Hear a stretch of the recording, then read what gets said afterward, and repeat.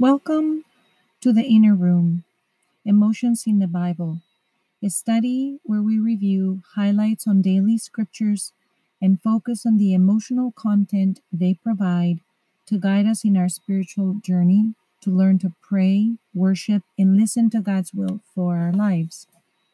Today is the Thursday of the fifth week of Easter, and in the Acts of the Apostles, we are returning back to chapter 1, verses 15 through 17 and 20 to 26. Because today in the church we celebrate the remembrance of Saint Matthias, who takes the place amongst the 12 for Judas, who betrayed Jesus and pointed it to him to the people that arrested him to be crucified. Peter stands in a room with 120 people and begins by telling how Scripture had already pre-told that this moment was going to happen, that the Holy Spirit had spoken through David through a psalm in the form of, "Let his encampment become desolate, and may no one dwell in it. May another take his office." We are seeing that from the beginning of the story in David's psalm. It's foretold that Judas would betray Jesus and that someone else would have to take the office. Jesus had spent 3 years instructing the apostles, walking with them, fishing with them, eating with them. They would sleep out in the open. They would travel from place to place. And Peter, along with the other apostles in the last few weeks, have been asking lots of questions of Jesus as he remains with them before he is killed, but also after he's resurrected. They're asking very basic questions. And Jesus tells them, "You want me to go up to the Father, because then the Holy Spirit will be poured upon your hearts and he will continue instructing you."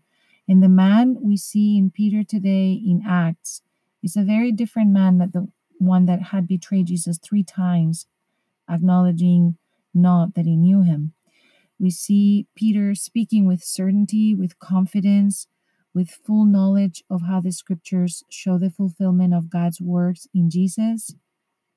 And then after that reading, kind of a liturgical moment where he quotes scripture, he says, "Now we are going to select 2 men amongst all of us here that walked with us from the moment that Jesus was baptized by his cousin John to the moment he ascended." That means that it's not just the 12 walking all this time and being instructed, but there were others. I'd like to ponder for a moment on that idea that we may have around us management board meetings or other types of meetings that have an inner circle where a select few are close to the main leader. And then sometimes we get to sit at that, and others we don't get to sit at those inner circle meetings. And how do we feel when we are selected for those or not? Here, they're about to find 2 other people. Joseph and Matthias are the 2 that get selected. And we are told they walked with the 12 apostles the entire time. They're going to take one of them only to fill the space that Judas had left. And they don't pick somebody right away. We learn from the apostles to leave room in our discernment process when we're making decisions to know the heart of God. They turn it over to God, and this is our practice when we have to decide. "God, you know the hearts of all," says the scriptures. "Show us which one you've chosen." So this is an example for how we might do the same thing when we have to pick something. For the seniors that are graduating, they've had the discernment for what school to pick. We may have jobs that, like right now, I'm in the process of finding a new job, and I have some offers and I have to discern. So the idea that we ask that kind of question is opening it up for the discernment of the Holy Spirit, so that we're not deciding on our own, but we're allowing God to tell us what to do. And then what do we do when we're Joseph? We're not Matthias that is chosen as one of the 12, but Joseph, Justus, that almost makes it to the inner circle but doesn't. What is his action? Does he leave? In Spanish, we say with the tail, between the feet and walks away, la cola entre los pies? Or do we continue to give our best with enthusiasm. Many right now are being furloughed. Many have either salaries or we have hours reduced in many of the teams around me right now. There's a lot of feeling of uncertainty. So here we have an example of Matthias being picked to a place of leadership, and we have Josephus that is not selected. So again, we have to learn to manage our emotions both when we're included or when we are excluded. These should not deter us from our mission. We should be able to still collaborate and work with those around us, even if we've been furloughed, give our best, and know that that may mean God is opening up space for us to do something else with that time. God definitely has a job for Joseph Barsabas, Justus, that is mentioned in the scriptures, and is not being one of the 12. The psalm today is Psalm 113. The Lord will give him a seat with the leaders of his people is the refrain that we repeat. In previous episodes, we've talked about the Psalms as being a very wonderful tool to learn how to praise God. Since we're in Easter, a lot of them have been about praising God and his name, his holy works. Today, we're talking about the Lord will give him a seat with the leaders of his people. Two thoughts come to mind for me as I repeat that refrain. The first one is that there are specific times, maybe when we are being chosen to a position of leadership, or maybe we are being considered, but we end up not being chosen, as we just saw on the first reading, where we can bring that moment of waiting for a decision or moment of discernment, as we are the ones making it, to God, who can assist us in making the right decision. The Lord will give him a seat with the leaders of his people. This also talks about another thought, that God intervenes in our lives. Not only that we can take a moment to find the right decision, but in this case, the Lord will give him a seat. Talks about God actually being actively the one who makes moves in our life when we allow it or when he needs it. Sometimes I haven't really listened to the will of God. I haven't always known how to do that. And then an event has happened that has put me face to face with either a personal trait or somebody in my environment or an action that I've been wanting to take for a long time, but that I haven't taken. And I think all of those apply for this time of the pandemic, where we are all home. We're facing our maybe garage needing attention, speaking for myself, or maybe a book that we've started to write but we haven't completed, or maybe a relationship with one of the people in your home or mine that maybe benefits from having a little bit more time and attention. So sometimes an opportunity arises where I speak about this moment of the pandemic as God having given me an opportunity to rest, to ponder, to clean up, to do things like this. My son inviting me to do some episodes on podcasts that are helping me transition into a time where he's not near me, but he's far away. So in the psalm, we talk about God intervening. We get used to making our own decisions, setting up our own goals. I think all of us are thinking about school ending and the summer beginning, and the choices for summer are going to be very different than they have been for other years. We usually sit as a family and we write down our goals. What do we want to do when we look back at our summer? What are some of the things that we want to have accomplished? And so everybody sets a couple of goals for themselves personally. I want to clean my room, or I want to learn to play something, or learn some songs, or skateboarding, or wall climbing, rock climbing. We've had a number of different things, scuba diving. This summer, if we are all closer to home and the choices for travel that we had are canceled, a lot of the things we had planned are not going to happen. How do we reorganize ourselves to create a flow for the summer?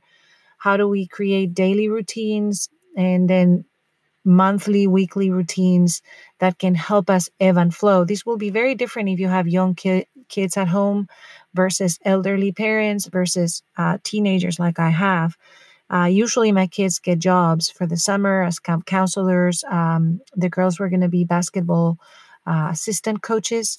All of those options are off the table.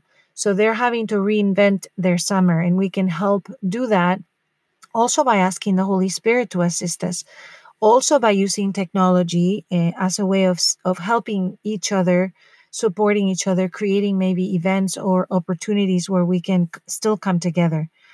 So in the first reading, we see that the apostles themselves make room for discernment, for listening. Apply these to this moment of the pandemic. Open your heart to the will of God. That means we suspend our judgment on a decision momentarily and ask God, what would you like me to do? You'll be surprised what happens. Answers will come. When a student is ready, a master appears. When a question is asked, an answer shows up. This is true, and it's true always. So how do I hear these answers? The answer comes through others, through my own activity that creates fruit, and that action shows me something that I had not sometimes expected.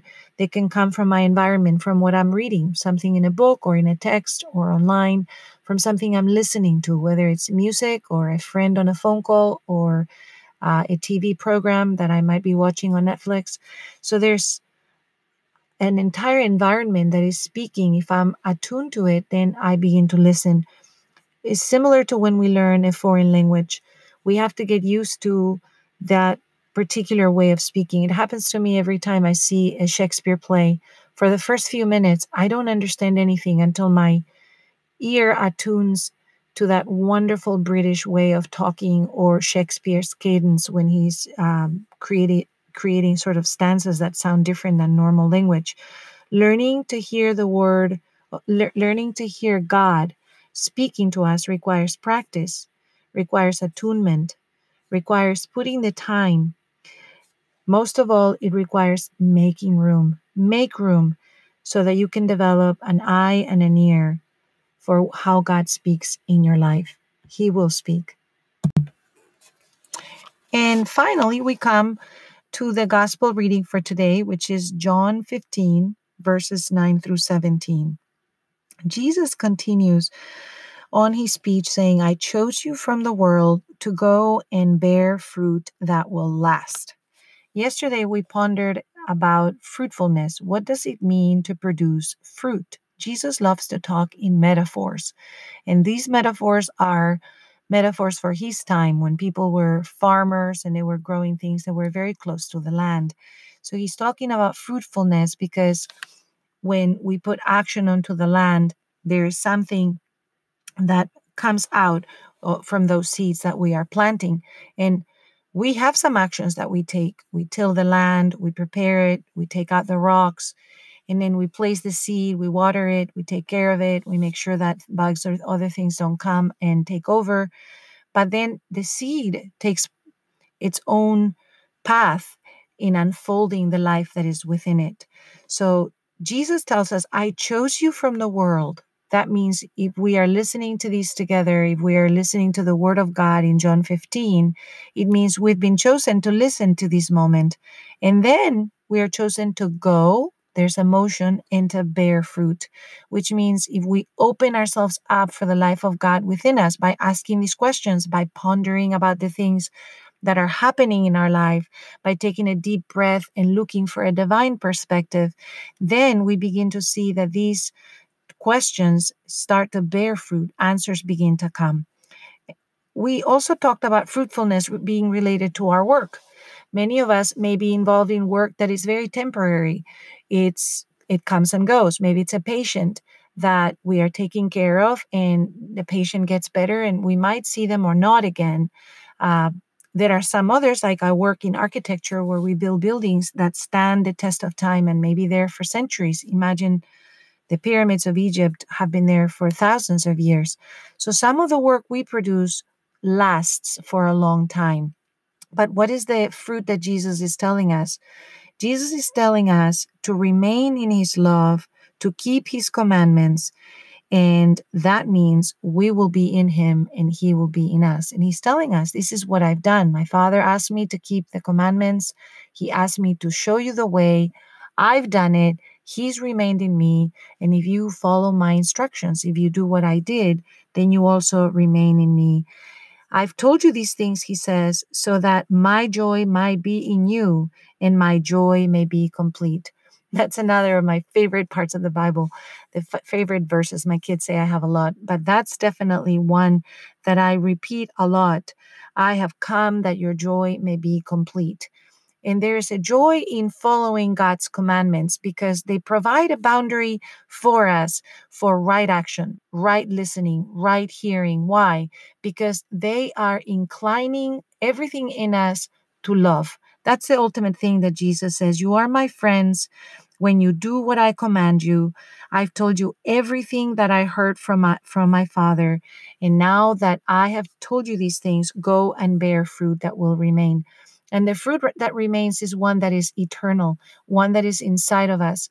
We have a part of us that is material, that is flesh, but we have a part of us that is spiritual, that is soulful. I saw recently my grandmother's inert body after she passed away during the pandemic. And we had that short, small vigil where 9 of us were able to go say goodbye 9 feet apart. And she laid there in the clothes that I had selected from her closet.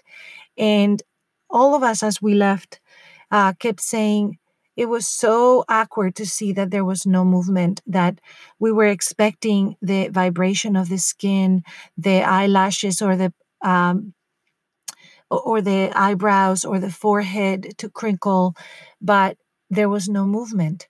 So this inert body, the day before, had a life and an energy within it that was gone.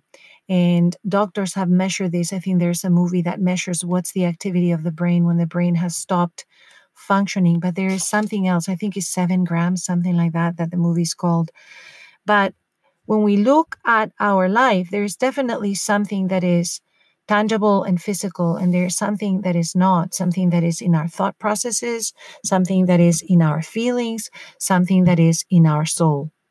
So when we look at what Jesus is telling us, he is also connecting back to the psalm that we just read, that when we are going to bear fruit, we will remain in him. He continues saying, it wasn't you who chose me, but I who chose you, so that whatever you ask the Father in my name, he may give you. These I command you, love one another. As we come through this Pentecost season that is about to begin in a couple of weeks, we are reminded to ask the Father for the things we need in the middle of this pandemic. We have a lot of very specific needs about our jobs, about our financial cash flow, about our children's decisions for school and college, about summer plans. Remember to ask the Father. Jesus promises, whatever you ask in my name, he may give you. And then his command, love one another. So go love. That's the command for our day.